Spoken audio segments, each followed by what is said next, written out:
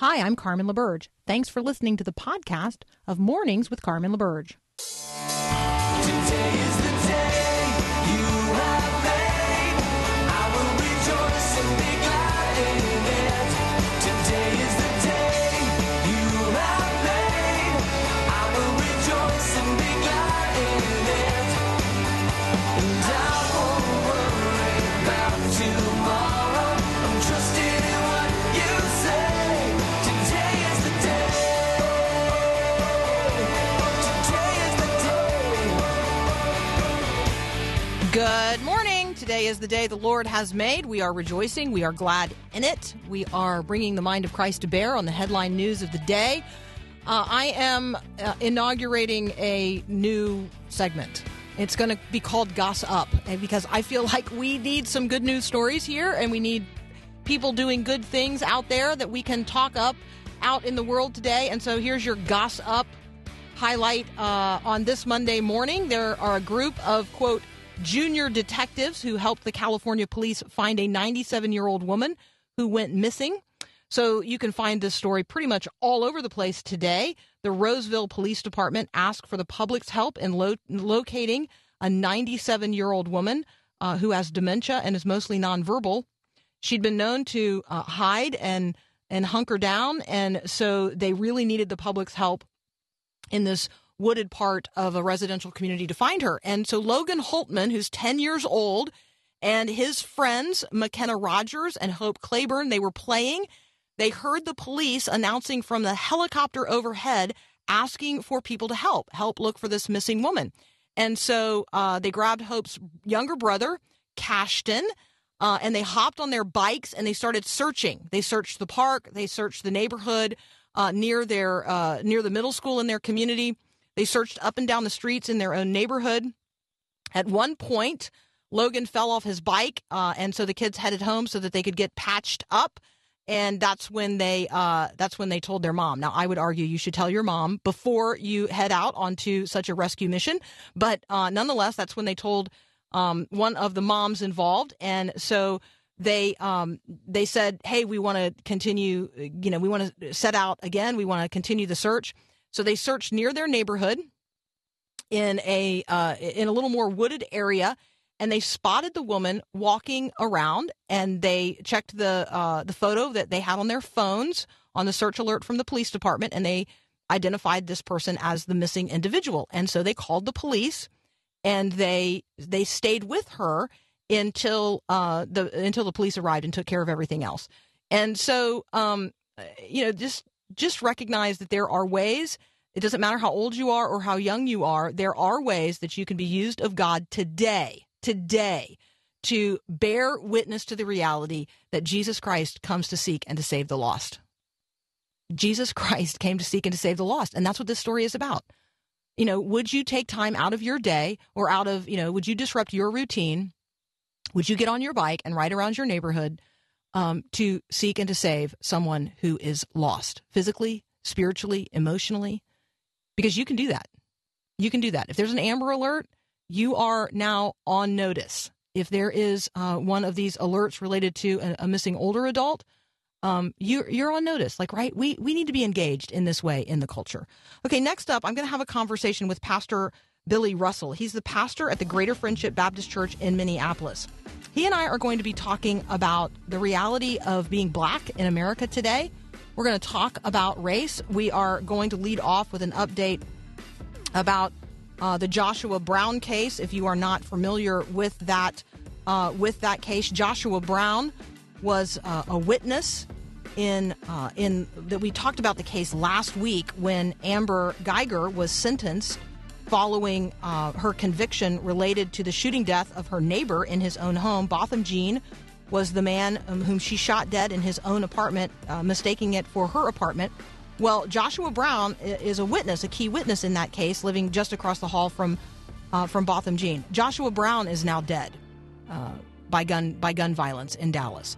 So we're going to have a conversation about that next up with Billy Russell, pastor of Greater Friendship Baptist Church in Minneapolis. We'll be right back.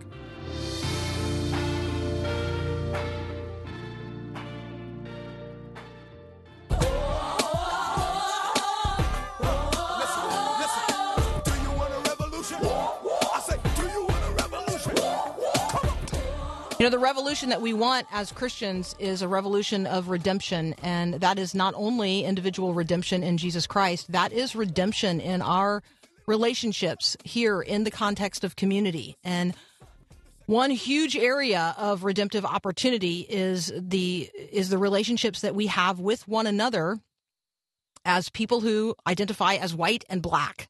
And I think that as we get into these conversations, there are those who immediately become defensive on both sides of the conversation. And so one of the things that we are committed to doing here is to have conversations in public, in front of one another, where we can ask hard questions and we can learn from one another the things that we just frankly don't know about one another and about the experience that our neighbors are having who simply come from a different social location than we do. And so joining me now is Billy Russell. Billy is the pastor of the Greater Friendship Baptist Church in Minneapolis. These are conversations that my guess is, Billy, you and your parishioners, your neighbors, and your friends have all the time. We just don't always necessarily have them in public. So welcome to Mornings with Carmen. Thank you. Glad to be here. Joshua Brown was a young African-American man, lived across the hall from another young African-American man, Brandt Jean. Brandt Jean died at the hand of an off-duty police officer who mistakenly entered his home and shot him. And his across-the-hall neighbor, Joshua Brown, saw then the police officer emerge from that apartment and saw her response and reaction and was able to testify about those things. He did not want to testify. Joshua Brown had been shot apparently about a year earlier. That person had never been apprehended. He lived in fear of gun violence, and on Friday night he was shot and killed outside the home that he has now lived in for nearly a year after having moved from the prior location. I don't live as a white woman in rural Tennessee. I do not live with the kind of fear that Joshua Brown lived with as a young black man in America. Can you just talk about that? Well, I can talk about it from even my beginning. It's always been like it's some kind of disease being black. Matter of fact, we were raised in southern Mississippi to always look down, look away, never look at nobody in the eyes, or white person in the eyes, especially a white woman.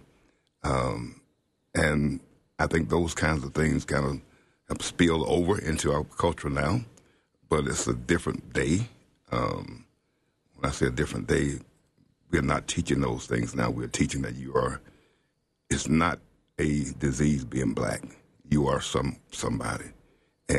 But then in the community, it's not looked upon like that as far as us being equal. We still don't get the jobs that we need to get. We still don't get the recognition we need to get, even in the church, especially as a church, as a community.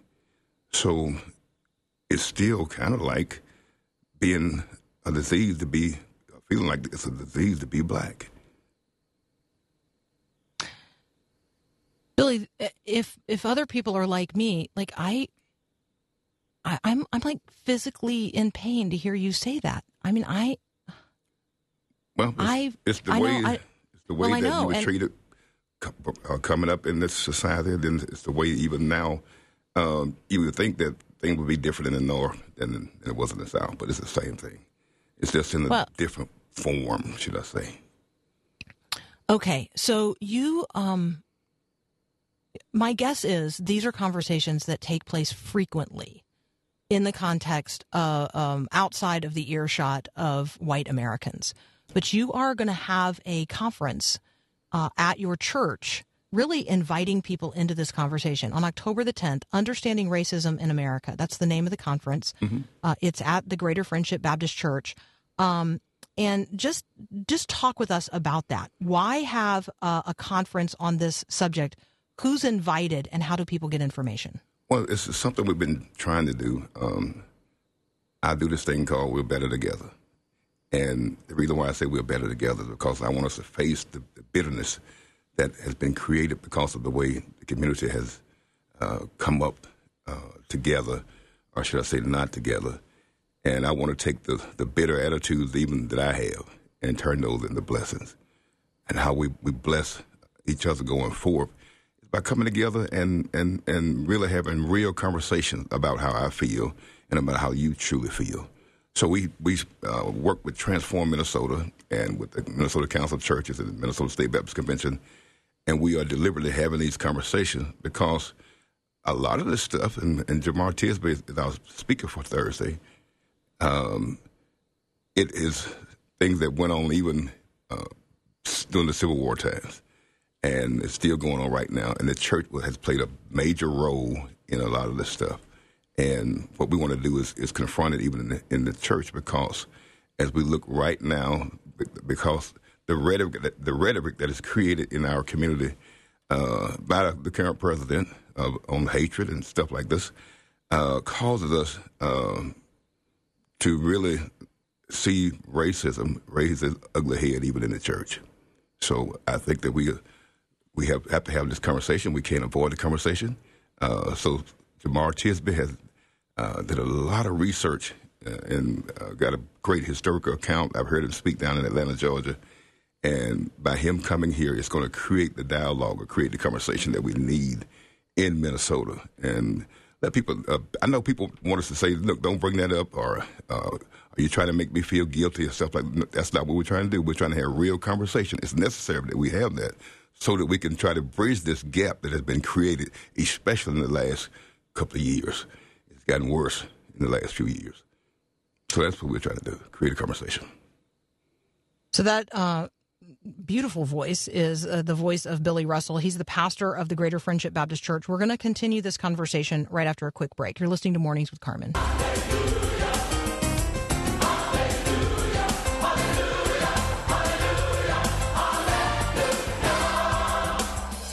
Continuing my conversation with Billy Russell. He's the pastor of the Greater Friendship Baptist Church in Minneapolis. They are hosting an important conversation and conference. It's called Understanding Racism in America. You can check it out. Facebook has it posted at the events section for the Greatest Friendship Missionary Baptist Church. You can find it there and get more information about attending. It's on October the 10th. Billy, last week we witnessed this, what some of us regarded as extraordinary moment of public forgiveness by the brother of Brandt Jean in the courtroom, where his, at that point, convicted killer, Amber Geiger, was sentenced to 10 years. And there was this proclamation of the gospel, and then this extension not only of words of forgiveness, but an act of forgiveness, which was this physical embrace in the courtroom. I interpreted that on air as a very positive thing. I have subsequently heard from a number of African Americans that they don't necessarily view it in exactly the same way, and that we are often too quick to move to forgiveness or to mercy when the redemptive path is more complicated, more complex, and longer than that. So could just talk with us about this conversation? Yeah, I've heard different things from both sides or from different people. But when it comes down to my love for Jesus Christ, I have to be forgiving. And matter of fact, my dad always taught us as we were growing up, he continued to say that God is for you. And we were going through all these struggles and having people to, I've been beat up and could have been killed by something I didn't do and I was accused of. And Daddy continued to say, God is for you. And I wonder, how in the world can this God be for me? And I'm being treated like this in this world. So I had my times of bitterness, but when I was truly saved and Jesus really came into my life, I realized that I had to forgive. And what I feel like had happened in that courtroom, forgiveness had to take place because I truly believe this person was saved. And I believe this family, although there's still bitterness, it don't make everything just go away just because. But that to show and the public that I forgive you, and I think that's what I do every day. That's what the black church do every day, is show forgiveness, even though wrong is committed, even though you have said things to me that you should not have said, and did things to me you should not have done, and you did it intentionally, I still say, I forgive you. And I do it every day. So I'm thankful for what happened, but that don't make it just go away. In other words, forgiveness don't say you can just come back and continue to do me this way. Mm-hmm. Billy, I know you don't know me personally, so let me just, I hope we're having the first of several conversations. Let me say this out loud, because my friends know this about me and you don't yet know this about me. You have the absolute freedom and open invitation to tell me when I say something I should not have said. Because the only way that I learn the thoughts that I'm having or the things that I'm saying that are hurtful or wrong is if a brother or sister in Christ is willing to hold me accountable and say, you are seeing that from a really closed place, a really small place. And so that invitation is now just before you, anytime, any day. I welcome that. Let me ask you about the, you reference your dad. It's a huge part of your testimony. Your dad speaks this truth into your life that God is for you. Talk about the need of African-American men who are Christians to really stand up and take responsibility for this moment in terms of the next generation and conversations with, the rest of us who are not African-American and may have no understanding of what the experience is of African-American men in this country. I think it's important that we talk about what has happened, what we had to come through, so this generation now can understand. So when people tell us just to forget about this and move on, while you keep bringing this up, listen, it is necessary that we remember what happened in the past and remember how we got where we are now. So that tells us what we got to do going forward. So it's important for those of us who have come through, those who are seasoned, who have been through all of this stuff. It's important for us to talk about it now. It's important for us not to be quiet, and that's what I've decided to do. The only way I could really move on is I got to deal with the things that hurt me. I got to deal with the bitterness that I have. When John Piper wrote a book about the color lines, I was on stage with him as he talked about how he grew up in South Carolina. And I realized that night that I still had some deep hurts and pains that I needed to deal with myself, because as he was just talking about what it was like for him being on the other side, and then I had to talk about what it was like for me being on this side of receiving the racism, I realized then that I still had some very deep issues that I had not dealt with. But that night I began to deal with them, and I realized I got to face the things that happened to me. I can't just make it go silent. I got to deal with it. I got to talk about it. In order for healing to take place, we must talk about it. If we don't do that, we must sit down. We must relate to each other. If we don't do that, then healing not going to take place, and it's always going to be this bitterness. I've had one guest who described it as we need to all get comfortable having very uncomfortable conversations. I think that's a good way to put it. Yeah. Billy, thank you so much. Billy Russell's the pastor of the Greater Friendship Baptist Church in Minneapolis. If you are in the Twin Cities, October the 10th is an open invitation to attend the Understanding Racism in America conference featuring Jamar Tisby. I feel confident that if you're in proximity to Billy Russell, there's not only a conversation, but I'm going to go out on a limb and guess that there's a hug involved. Am I right? There is. You totally strike me as a hugger. Okay, I look forward to actually meeting you the next time I'm in the Twin Cities. Thank you so much for being with us today on Mornings with Carmen. Thank you for having me. God bless. We'll be right back.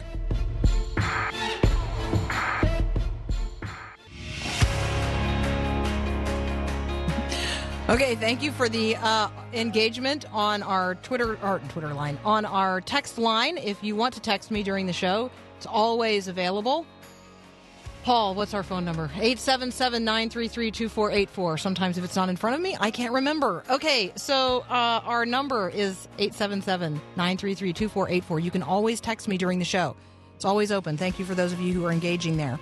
Okay, next up, we're going to talk with Dr. David Aikman. Here is the headline news that I think we need to know this morning that many people probably have not yet heard.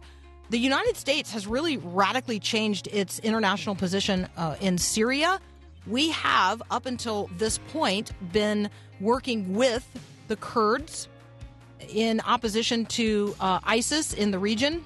We are now withdrawing our support for those to whom we had committed our support, the Kurds. And so here's the White House announcement. The White House announced late Sunday that Turkey is going to move forward with its planned military operation in Northeast Syria, an area where the U.S. troops have been deployed and operating with Kurdish-led forces. And the Kurdish-led forces in Syria are reporting this morning that American troops have already begun withdrawing from the area. A video posted by Kurdish news agencies showed a convoy of American armored vehicles heading away from the border area. And the decision to give Ankara, Turkey, the green light is seen by those Kurdish fighters as a major shift in U.S. policy and a betrayal of the promises made to them in the past. So critics are obviously saying that the Kurds, who were our friends when all of us had a common enemy, that being ISIS, are now simply going to be abandoned to whatever it is that the Turks have in mind. And we all know that what the Turks have in mind is utterly wiping the Kurdish people off the map. This is going to be leading the news in terms of international attention. More headlines out of Iraq and Hong Kong. In both locations, governments are firing live rounds at pro-democracy civilians who are in the streets seeking their rights. So all of that up next with David Aikman here on Mornings with Carmen. What's the greatest legacy you will leave your children? Hi, I'm Mark Gregston with Parenting Today's Teens. I love the way this poet defined legacy. There are only two lasting bequests we can hope to give our children. One of these is roots, and the other is wings. Man, that nails it, doesn't it? As parents, we work hard to give our kids deep convictions and disciplines, roots, and we pray that our efforts will prepare them for life. Why? When our teens develop into young adults, we long to see them spread their wings and leave the nest, to fly. You want to leave a great legacy for your family? Give your kids roots and give them wings. Yes, some days the work seems overwhelming as you drive down those roots, but someday your teens will learn to soar. Want more help from Mark Gregston? Find books and other resources online at parentingtodaysteens.org. My name is Bond, James Bond.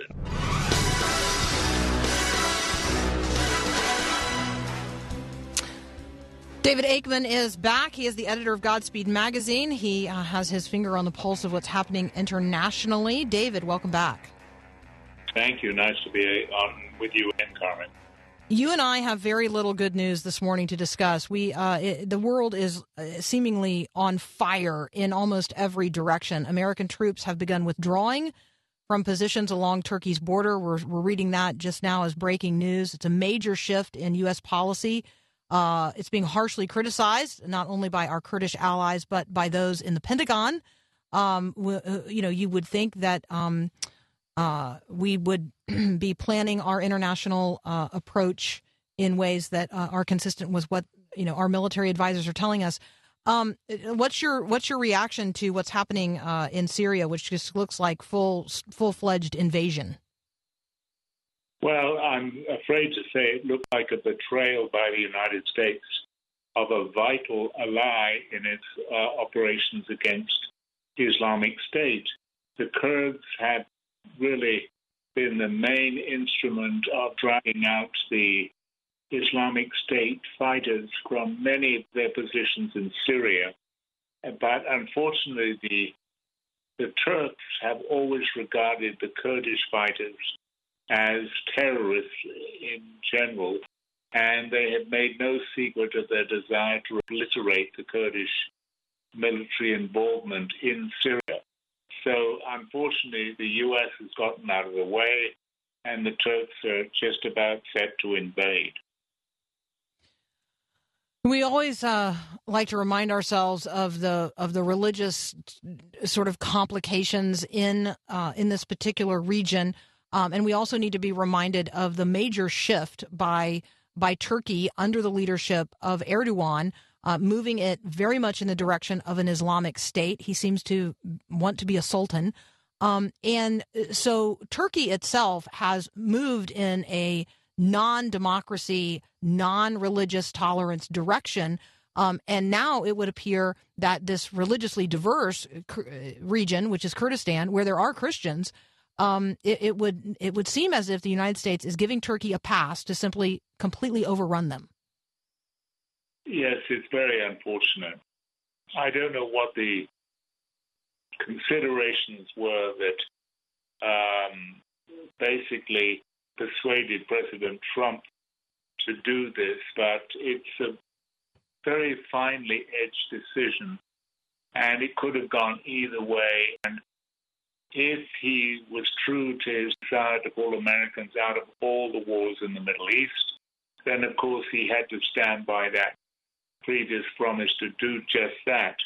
But on the other hand, the Kurds have done absolutely valiant work supporting the Americans destroying the Islamic State.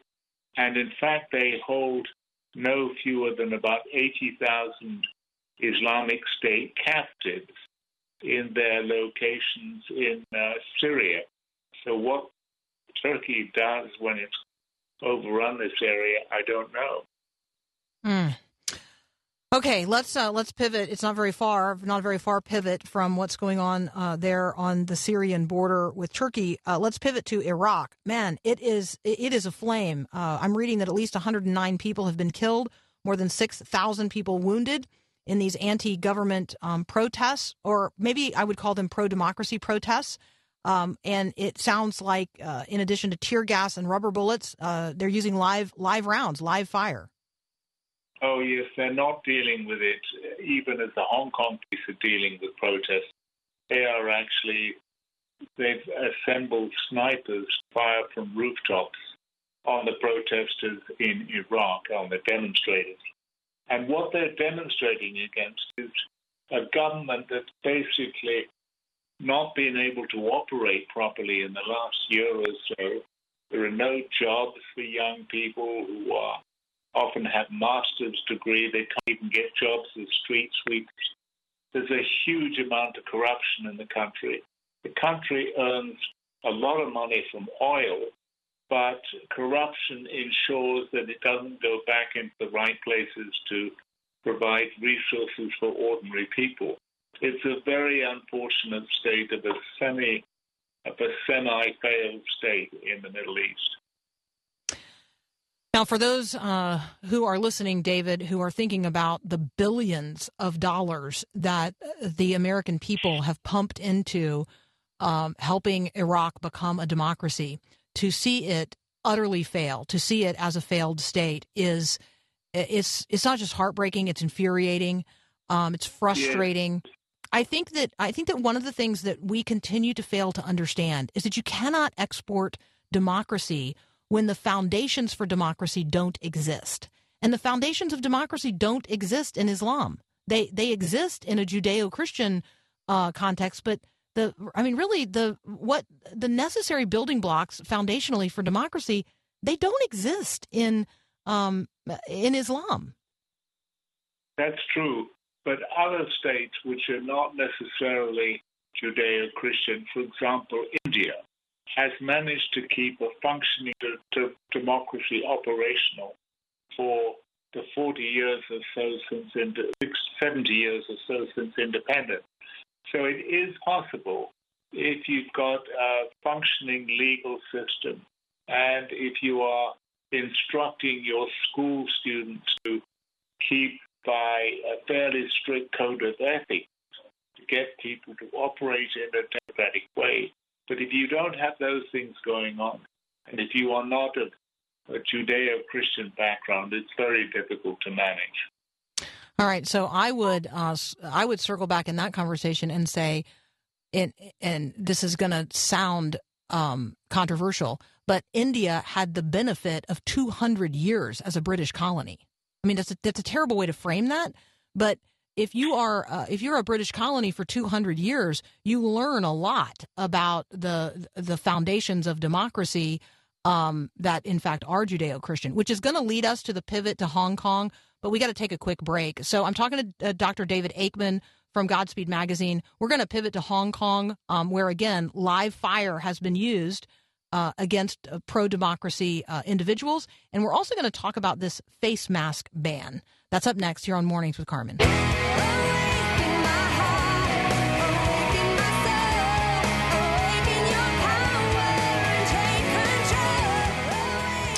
Continuing my conversation with Dr. David Aikman, editor of Godspeed Magazine.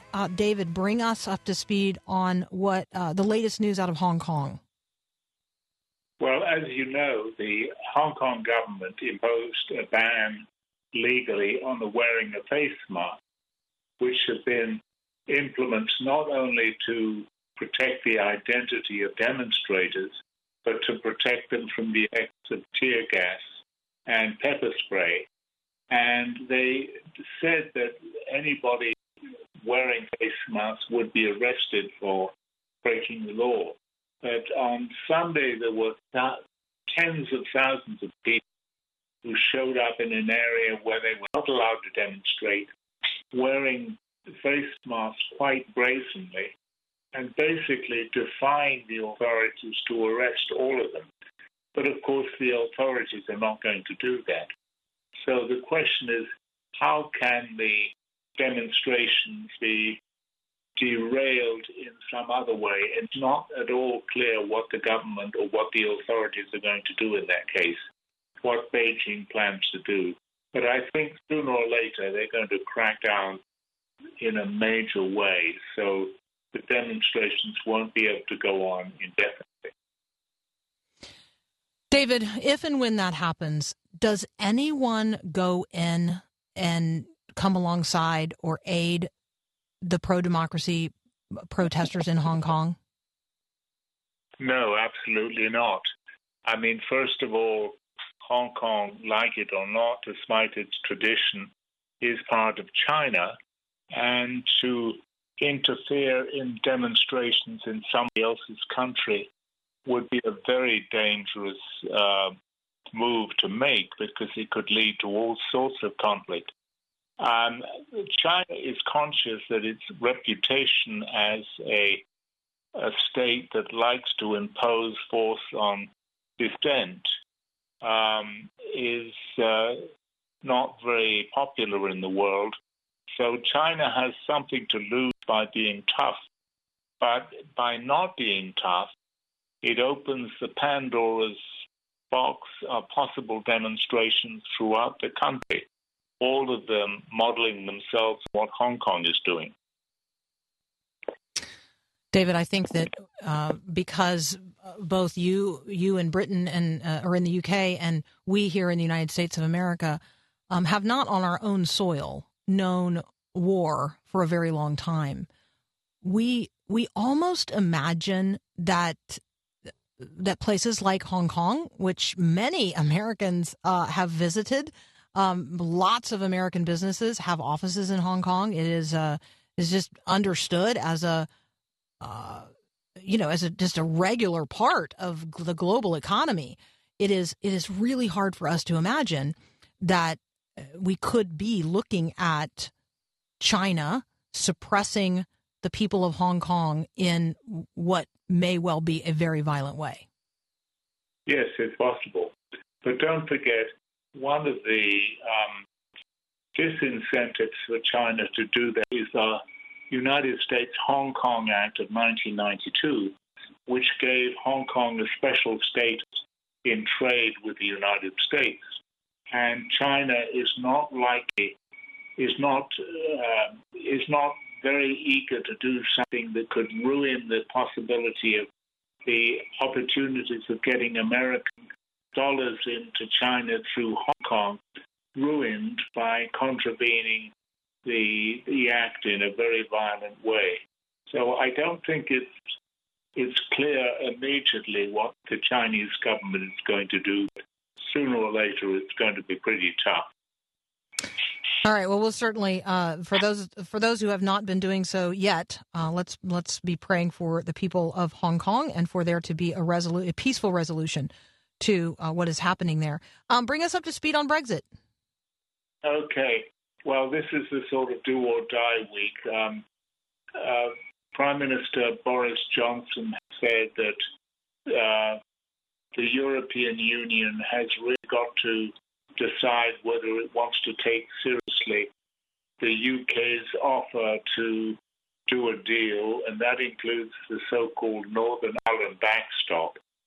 And essentially, Boris Johnson is trying to see if he can force the EU to get into a position where he doesn't have any alternative but to withdraw from with no deal. Unfortunately, Parliament passed a law preventing him from doing that. So all kinds of legal issues are going to come up before he makes that decision whether he can actually slither through the bars of the restrictions on his actions imposed by Parliament.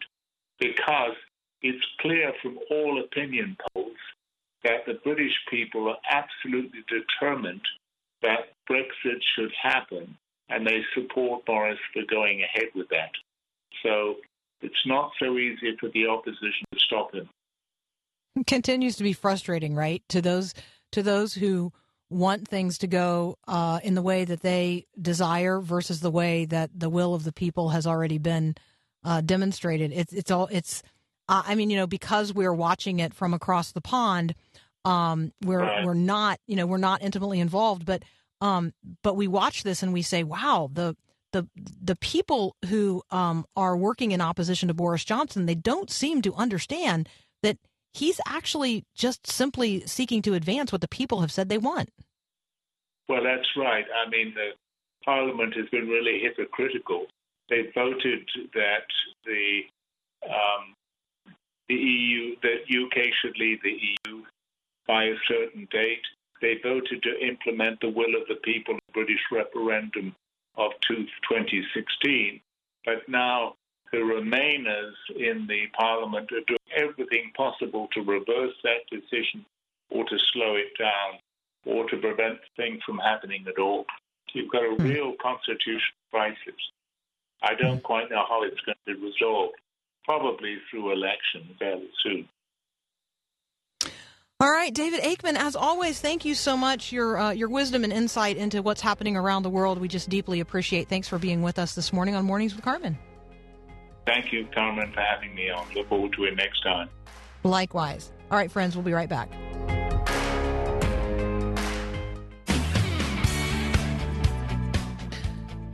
Okay, I feel like I have done my part to inform you of not only what's happening in the world, but what's happening here in the U.S. and hopefully right in your hometown.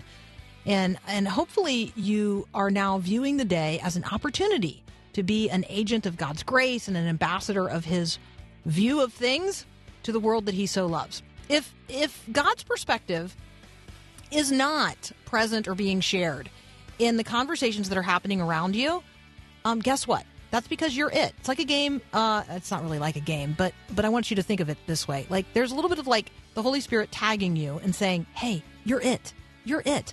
The reason that God's perspective is not, you're not hearing it in this conversation is because you're it. You're the ambassador that God has sent into that conversation on this particular day. And it's your opportunity to bring God's eternal perspective to bear. You're it. And so I want you to think about that today. Like consider as you are overhearing things, as you are engaged in conversations, how can you participate in such a way that you're not just offering up an opinion? You're not just, throwing a little, another piece of your mind into the conversation, but you're actually bringing the peace of the mind of Christ to bear on the matters of this day. Sow peace today because, my friends, you're it. You are it. All right. Thanks for joining us this morning. You can catch the podcast at myfaithradio.com, and you can catch me online at reconnectwithcarmen.com. Thanks for listening to this podcast of Mornings with Carmen LaBerge from Faith Radio. If you haven't, you can subscribe to automatically receive the podcast through iTunes or the Google Play Music app. That way, you never miss an episode. It's also available anytime at myfaithradio.com.